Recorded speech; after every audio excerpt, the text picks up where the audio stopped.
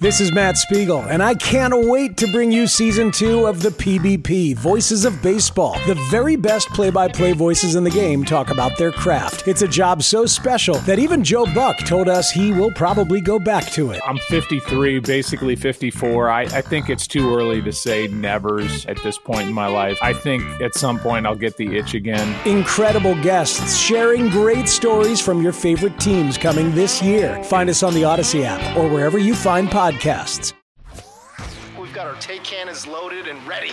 Absolutely dominant on deep routes. Absolutely dominant on short routes. The boys are back, baby. Excellent separation against man coverage. This is Reception, the show. Yo, what's cracking, everybody? James Coe, Matt Harmon here with you on Reception, Perception, the show. We're back, baby. The boys are back after a week hiatus. Yeah, it's good to talk to you again, James. I appreciate it. I'm couple things here. I'm in Arizona. I'm on the ground here for Super Bowl week. So for people that are watching some of the clips out of the show, they'll see me in what you deemed the generic hotel room background. That is the most generic ass hotel room ever. I love it. It looks great.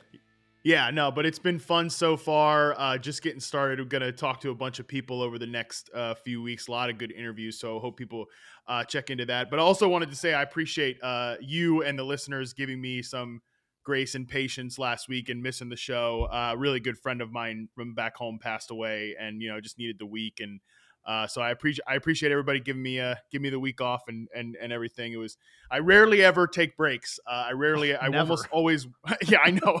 I almost always work through everything, but Right. actually decided to do the right thing for myself probably and take a little bit of time away. So I appreciate it, but it's good to be back, and it's good to be talking about the Super Bowl. It's good to be talking some ball with you once again, pal. And I tell you what, man, what a game we got here in front of us this week. We've got the Philadelphia Eagles, a 1.5 point favorite over the Kansas City Chiefs. Boy, so many different ways to break this game down, Matt. But I say, it all starts with the quarterbacks, right? Mm-hmm.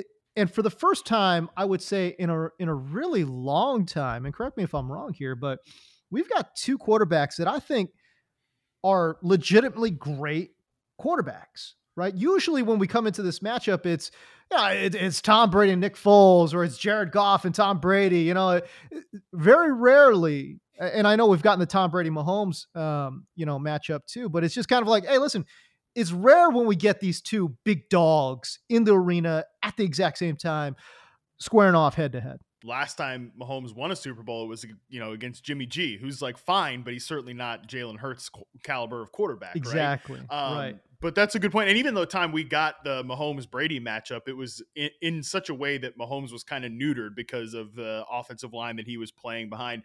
I'll still never get over like the clips of Mike Evans and Chris Godwin, like just losing it over every like Mahomes, like incompletion, in that game when he's like making passes as he's parallel to the ground and all that stuff. Right. Yeah. So you're right. Normally we don't get like two guys we'll see the results of the MVP race soon. But I would bet that like these two guys are probably 1 and 2 in terms of votes. And I think Mahomes will win, and I think Mahomes should be like the front runner and the runaway favorite. But Jalen Hurts, for the season that he had, certainly would deserve mention. And I also think what's interesting about these two quarterbacks too is not just their quality and their caliber of play, but they're kind of like two opposites in where they stand in their career right now. Because if Mahomes wins this Super Bowl, I believe he'll be the first person or the first quarterback to win a Super Bowl while taking up this high of a percentage of a team's cap. Typically we see Super Bowl winners be, Mahomes on a rookie contract. Brady, even when he's won Super Bowls, he's never taken up this high percentage of the cap because he would take discounts in New England because they would funnel him money through his, TB12 thing or whatever. And the doctor he was working with, I'm being a little facetious with that, but also not.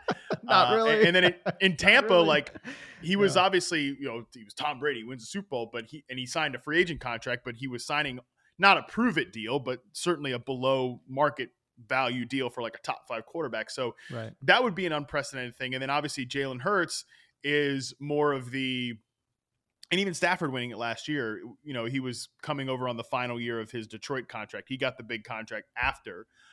they won the Super Bowl with the Rams. So, but Hurts is more of the traditional rookie quarterback contract, the biggest advantage in sports. Look at the roster that's around the Eagles. So it depends. I think I almost kind of hope that Mahomes pulls this off, because I would like to see like a high price quarterback finally be the one to sort of like, hey, he got it done despite taking up this big percentage of the cap. And Chris Jones also a big percentage of the cap too for the Chiefs. So definitely two different styles of team building, maybe not different styles, but different like places or different steps of the journey of team building for these two squads.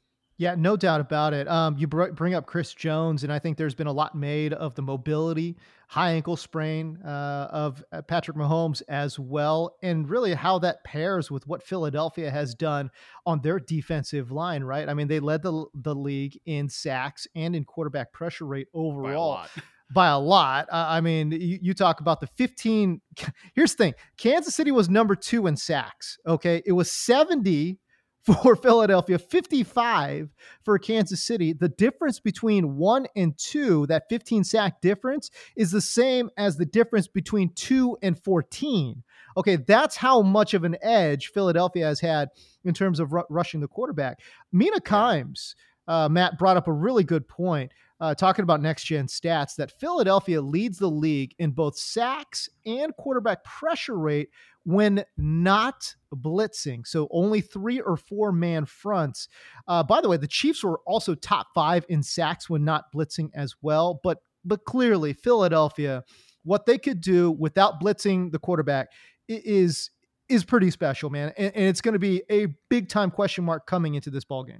Hey everyone, this is Brett Boone. Would you know it? I've got a podcast going strong in our 4th year. Tune in as I sit down with my friends, some of the biggest names in sports, media, entertainment, for a lot of fun and in-depth conversations. As you know, baseball's been my life. It's been in the family for a long time, but it's a lot more than that here. It's sort of like taking a ride in a golf cart around a beautiful track. Join me every week for multiple episodes on the Brett Boone Podcast, available on the Odyssey app or wherever you get your podcasts. Yeah, absolutely. Like I mentioned, the last time we saw Mahomes in a Super Bowl, he was under siege from a good pass rush. I think this is like an incredible pass rush that Philadelphia has put together with all of these guys. And I mean, Hassan Reddick, I think, has almost kind of gone under the radar for having like a defensive player of the year caliber of season with the amount of sacks he had and everything. And then he obviously just completely wrecks the game against the San Francisco 49ers in the conference championship. They probably... This is sort of the live by the sword, die by the sword type of thing. When you do so much boot, you do so much play action stuff, you're eventually going to have a tight end on a pass rusher. I don't think that the Chiefs will probably fall into the same problem, especially because they're not necessarily going to boot Patrick Mahomes out of the pocket. I think they're going to try to have him be pretty stationary, because I mean, he's certainly having the 2 weeks off is great, but even when you saw him in the conference championship, like the longer he played on that ankle, I don't think he had like an overtime in him. Like if Harrison Butker makes that, I mean, obviously he would have played, but like, would he have been 100%? I mean, or would have, it would have been pretty tough. So I definitely think that's a key to the game. And it's a good thing that the Chiefs have spent so much to fortify the offensive line since we last have seen them in a Super Bowl. Oh yeah, for sure. And the draft pick of Creed Humphrey, obviously, really, I felt like turned around that O-line completely. Oh yeah, 100%. The high ankle sprain for Mahomes is going to be an issue, right? Because we talk about the pressure, and here's the thing. Under pressure, Mahomes was, believe it or not, he was actually below league average. He was just damn near human and superhuman when he's not pressured, right? But under pressure, 41% completion rate, that was below league average of around 50%. And 7 of his 12 interceptions this year came while under pressure. When you're talking about that high ankle sprain, less mobility, and we're talking about a defensive line in Philadelphia that could get after the quarterback, now he's throwing under pressure into guys like James Bradbury and Darius Slay. Yeah. Matt, that could be a big time problem.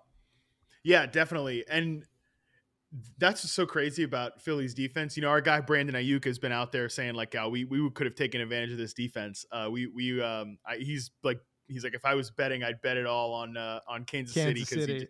which I think is interesting, and Yeah, me too. probably just a little bit of salt based on how that game went for San Francisco, which No I'd doubt. be pissed too if I was a 49ers player, and it's like that's how your season ends. You down to your fourth string quarterback, and then Right. you got to throw Purdy out there and you can't throw. But Philly's defense, like, not only do they have great pass rushers, they are built up in the secondary. You know, the Chiefs are kind of the opposite of that, where they have a great pass rush and they've invested in that. Like I mentioned, Chris Jones is a highly paid player. And then they've traded for Frank Clark. You know, they signed Carlos Dunlap. They drafted George Karlaftis in the first round this year. But they have because when you pay the quarterback, you have to sacrifice somewhere. You can't be the Eagles and just be loaded everywhere with Jalen Hurts on a second-round rookie contract. The Chiefs have all of these young dudes in the secondary. So that is what's a big advantage for Philadelphia, is that they have proven veterans rushing the passer and then proven veterans on the back end. And these guys, the cornerbacks, Darius Slay and James Bradbury, and Avonte Maddox being back at the slot cornerback position is a big deal too. The Chiefs receivers aren't even, like, they're not that good to begin with. And now they're not, they're not 100% healthy. I think guys like Juju will play. It's Kadarius Toney said on media night that he's going to play, but McCole Hardman's on IR. How healthy are these guys? And I mean, you're laughing about the Kadarius Toney thing. And I am. Yeah. How many snaps is Kadarius Toney going to play before he gets banged up, man? What's he got in him? 10 to 15 snaps? Come on. What's going on? I can't believe, I mean, that was like the Kadarius Toney playbook. Like why like last game, when he gets open on the go route, I guess, and then he drops the ball there on a perfectly thrown pass from Mahomes. And then he, gets hurt on like doing a little gadget thing or whatever. So it's just classic Toney. I mean, you can't count on him to be like they weren't even playing him full snaps to begin with. They're having him run a bunch of like Mickey Mouse routes anyways. They don't ask him to be a real receiver. So then you're looking at like MVS and Sky Moore playing a ton. We know Sky Moore is not ready to contribute really. And it is, but at the same time, they've got Travis Kelce, they've got Patrick Mahomes, and that's enough to get by. And I mean, you really do got to give it up to MVS though, bro. Like, he had an unbelievable game against the Bengals. That was like an all-time MVS performance. No doubt. And the thing is, when he was with the Packers, he always had like one or two of those games every single year where you're like, man, this guy is long. He's fast. He can get over the top. Like, can he build on this game? And the answer was always no. He cannot build on that game. Anyways, which is why he's in KC with this contract. Okay, but I did want to highlight the point too that, man, if somehow Andy Reid figures out protection and figures out a way to keep Mahomes clean, boy, I tell you, it's going to be a long night for Philadelphia. When not under pressure, it's not even a question. Patrick Mahomes is the best quarterback in the league. He's got the most yards, the most touchdowns, the highest passer rating when not under pressure. He absolutely slices and dices defense when he's got a clean pocket. So will that happen with a high ankle and this ferocious defensive front? I don't think so. Yeah. But if it does, well, I tell you what, Philadelphia could be in a little bit of trouble.